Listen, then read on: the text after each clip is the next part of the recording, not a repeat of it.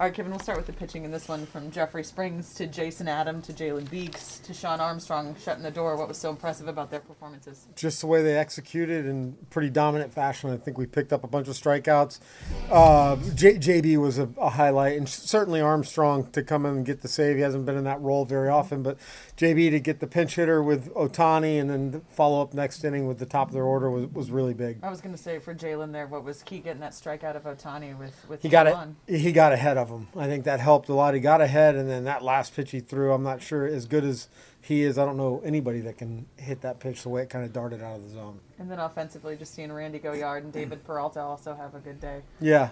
David, he had really good at-bats against a tough lefty, stayed on, picked us up. That could have been a really frustrating. We get the guys on, and then we roll into double play.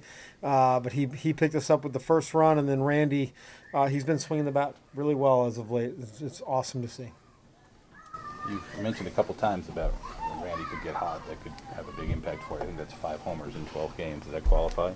Yeah, it does. Now, if we can get the guys in front of them, they don't have to get hot, just get on base. Right. Yeah. So you can catch that. Right, exactly. I assume you are pleased with some of his at-bats and some of the things he's been doing. Yeah, I mean, he's really had the quality of his at-bat. It certainly feels like it has improved. He's been pitch tough. He's kind of linked them out with foul balls, kind of hanging in there, fighting pitches off. And then when he gets a pitch he can handle, he's obviously showing the ability to do some damage. We've talked about Wall's defense plenty. That third inning, the back-to-back plays he made, yeah, impressive. Out there. Yeah, that play right over Springs' head. I mean, I don't know how many people in this game can do that. And then with, just having the clock and the awareness with Trout, I think Walsey might have thought he caught the ball. I'm not sure if he did or not, but to get up there, not assume anything, and flip the ball over. If he tries to get on his feet, no doubt Trout beats it out.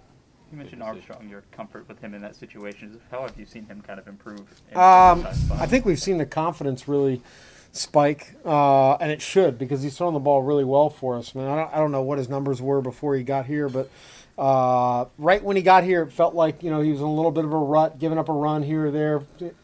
Stuff was good, but luck wasn't going his way. Seems like now his stuff is really good, and he's pitching with a lot of confidence. Well, it's confidence on your end too to use him in the ninth like that.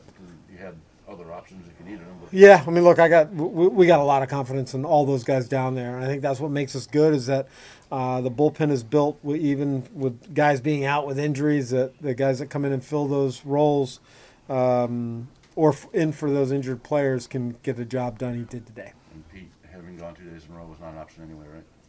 Well, he might have been.